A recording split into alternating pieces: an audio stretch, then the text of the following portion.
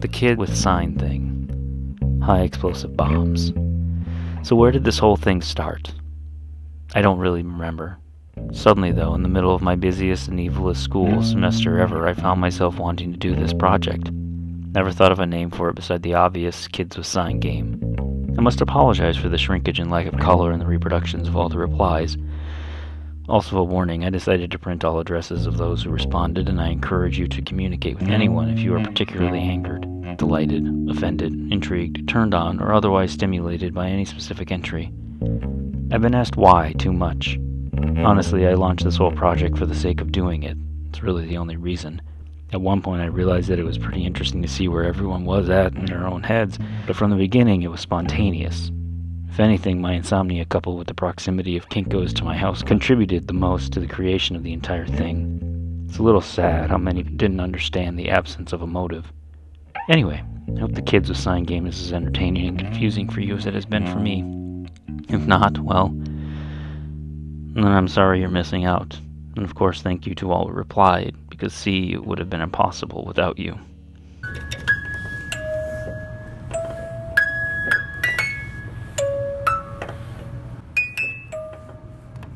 Floors, walls, woodwork, in a flash, with no rinsing. Tubs and sinks come shiny white without scrubbing. Gets tough with dirty garbage pails. Makes kitchen cabinets and refrigerators sparkly clean. It's murder on dirt, but nice to use. So this was another thing to do, and I wanted to make some time for that and have a think about it, and I didn't. So when it eventually came, look, I better just send this back, I'm just going to write something, no one's going to see it anyway, I just wrote that down. And I kind of wrote it going, it's a sort of like, I've written Julie a couple of letters and I've never met her, so we have a nice little rapport in letters that is kind of nearly a little, it's almost confessional, certainly for me anyway. And I just found it really nice that you can just write to somebody you haven't met, but you feel like you know them in letters, and it's a bit easier than saying it to them. So I think it just poured out of me, and I went, yeah, great. And Julie reads it, and maybe she puts it on a website, but 10 people might see it, and they're not going to read mine. So, in a way it was nice to not worry about it that much, but now it's out there, I guess. I like to imagine it redone as the pool table. Contents. Watch yourself. The invitation should be worded. Thank you for calling. If you know your party's extension, you may dial it at any time during this message. Please hold on while I try that extension. Isn't it going to be silly if we lived in a light bulb? It would be as hot as a desert. I realized that what I'd sent in was a statement, and I meant it earnestly, and then seeing the images, I realized that I could have taken a more playful approach. If in my head the to-do item was draw a picture, I would have taken a completely different approach to composing an image than I would have to writing a statement. Do I know you? If you look at something, a contribution within the context of other contributions, it's inevitable that you're going to be like, maybe I should have put in something else, or how often do you say, oh my God, that was the perfect, I did such a great job, that was the perfect contribution. So when you're thinking about the difference between how you construct a persona on social media versus how you construct a zine persona, they're really different. In a number of respects, but one of the respects in which they're different is the idea that in a social media situation, you're looking to sanitize your image, present a kind of constructed self that's always happy, successful, smiling, or has just posted something important, whatever that may be. Whereas in the zine, there's much more of an emphasis on the idea that you're creating kind of aesthetic, a kind of sub-community or cultural community statement. You kind of recede a little bit behind that. And I think that's a space that a lot of people feel more comfortable in. I would say a lot of radio producers feel more comfortable in.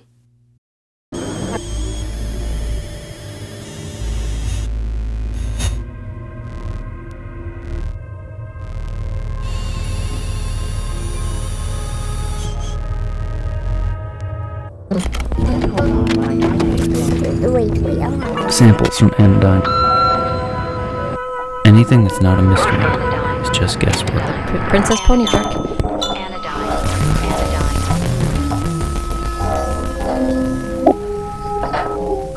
I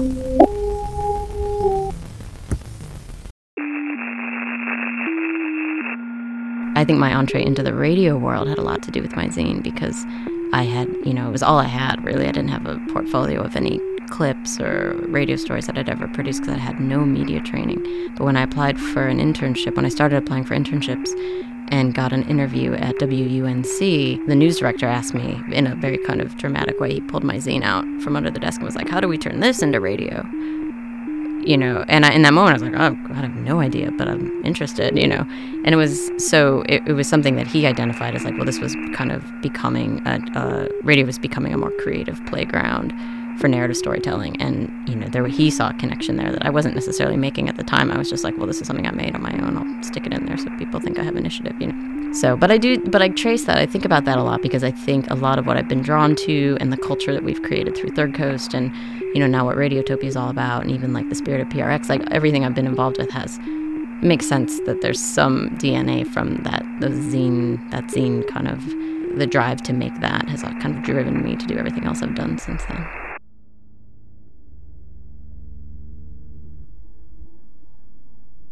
I didn't really know what I would write, and I didn't really know what other people were writing. I hadn't really seen anything posted yet.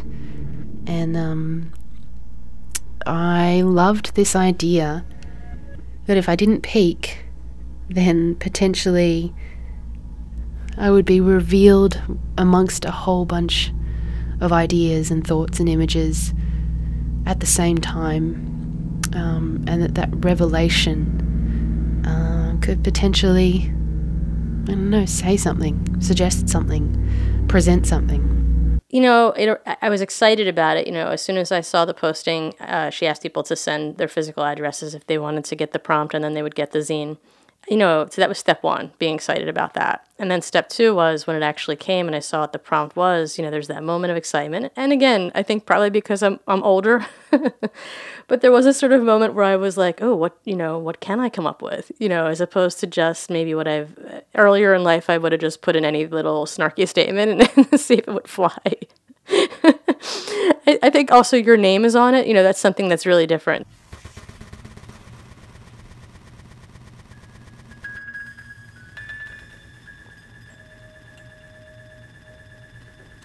Before I left there and somehow ended up here, there were no directions back then. There was no intention beyond investigation. We followed signs and arrows and indicators lazily, which led us in different directions, ultimately. After, solo then, but not solo. The original not from concentrate. Shake well, then mitigate.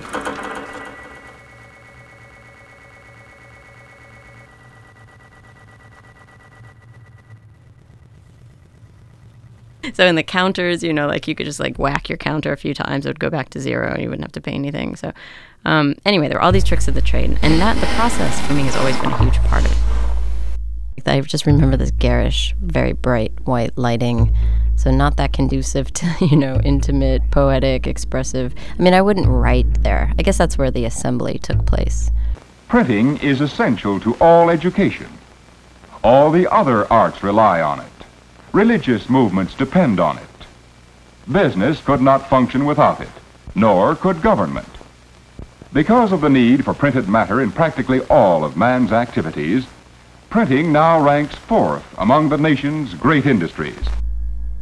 I don't even remember the writing of it all that well.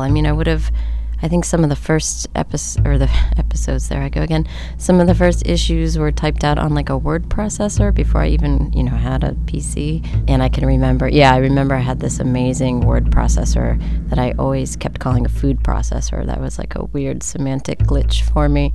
And it had 5 fonts. And I remember it was so cool to switch between these 5 font choices on the word processor. And I did a lot of writing on that. I remember being kind of a trusty friend in those times. Okay. And did the ability to do that and that sort of funness inform some of the design layout and everything? Because you incorporate a whole lot of different sort of textural things and stuff with the fonts and layouts and the way stuff's written. I think I did. Not really. Yeah, I remember I always incorporated a lot of handwriting alongside these kind of barely formatted, chunks of text with borders, and there was so much cut and paste. It was really collagey, montagey, chaotic layout often. And that was a way to also include recurring themes throughout each throughout each issue. I do remember, especially I would have a sort of a visual theme per issue. And so being able to just cut and paste little bits of that theme and variations on that theme throughout the issue till it was kind of very full. So every page has a lot of, sort of major content, and then a lot of decoration and some minor commentary along the visual lines, and a lot of just random stuff that appealed to me for this reason or that.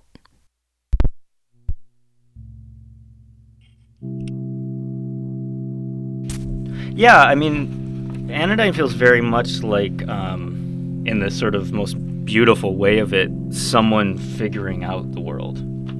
Like someone sort of connecting with other people and using that as a conduit to sort of seeing how the world can take shape for you. And actually manifesting instead of just sitting in your head.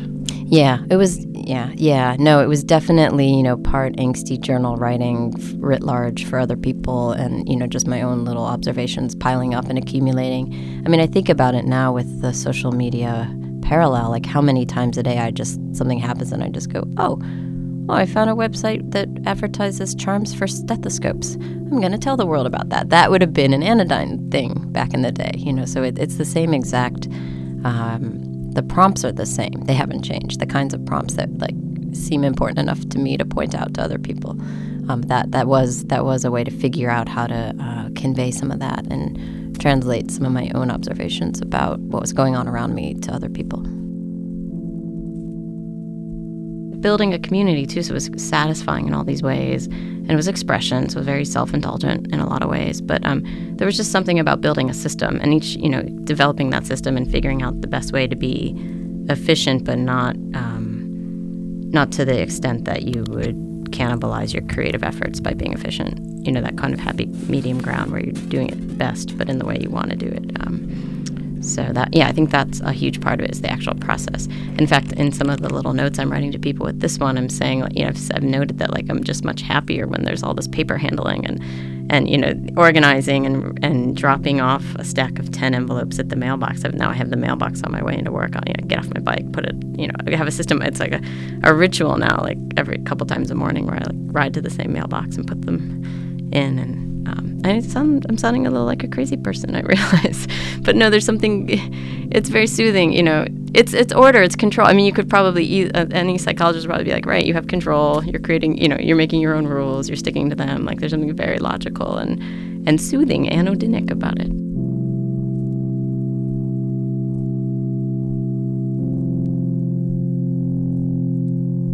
Instead of just writing what I thought about things and sending it out to people, I got involved with involving other people and the element of surprise and sort of being curious about what other people were thinking about. Yeah, I mean, I know when I when I just responded that, yeah, I mean, there's something, I think there's always something enticing about being a part of something, no matter what it is, but sort of like that community building, this is something untethered to a lot of the normalcies of modern life. That was really that. I wonder if that was for a lot of other people. It was like, oh, hey, sure, I don't know what this is, but I'll do it. Yeah, and I feel like I just hit upon this magical image that is so non-threatening and so open and kind of silly. Like it's just like I find it very charming, image that somehow is the perfect space for people to be like, oh, I could do that, even if they've never sent a piece of mail in their life or in the last decade. They still hopefully will not think too hard, as we were talking about, and just kind of come up with something. So yeah, it remains to be seen, and the hope is never to invite the most profound, most important thing from anyone, but just really what's on your mind.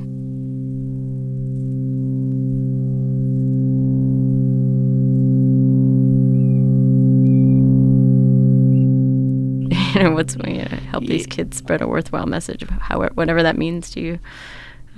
Well, and that's interesting though, because I sort of caught up in this idea of like everything's important, but you're always looking for the thing that's going to be really important or to say something that's really important. But like the image sort of elicits this sort of, like I said, this sort of editorial that. But then at the same point, you are saying that the sort of mundane is important. Mm-hmm. Totally. But I was curious to know, like, how, because you had no idea what the old zine was, and you saw an image that, like, invited people to get involved. So how did you respond to getting the sign? Like, was that anything like what you were expecting? I mean, you had seen the image already, but did you expect the project to be about the image? And, like, what was your thought process? It was so simple yet so complex in its delivery. So, like, even the putting, like, I thought there was a message even in putting the pink over the return label. Like, so it was like this sort of, which that's, like, those are the things that when I think about creation and when I think about, like, anyone whose work I follow, I find value in, it's the sort of simple cohesion of an idea that because it seems so simple, you immediately infer that there is way more to it, which ultimately becomes you inferring that. Yes, and absolutely. It's not, so, like, for me, it was so simply packaged that there became all this sort of weight to everything, which then it actually elicited a sentence that to me sort of coalesced what everything I was going through, like, especially this whole summer. And so then I just made sure to write it down and was like, okay, I'll just think about this tomorrow to see if it's the right thing I want to put back. Yeah. Well, I have to say, like, with the covering up of the address, I had hoped to get, like, blank stickers, and I just, like, walked up to the drugstore with my son, and they didn't have, you could get, like, a label of stickers you would print onto, and I thought I would just cover things up, and so I just was like, well, Phineas, should we get the blue or the pink sparkly tape? And he picked the pink, so we went the pink. So it was really just, and then I realized that, like, are people going to look under? Are they going to read into this? And I loved that just being completely up to, open for interpretation. So, and then the field notes stamp is just, like, something I've always loved. And I had this 2-second moment where I was like, oh, should I call the whole thing field notes? Because that is really what it is. It's like observations out in the world. But then there's those other little notebooks that people refer to as field notes a lot. So I thought that would get confusing. And again, like, it just was like a perfect little PS.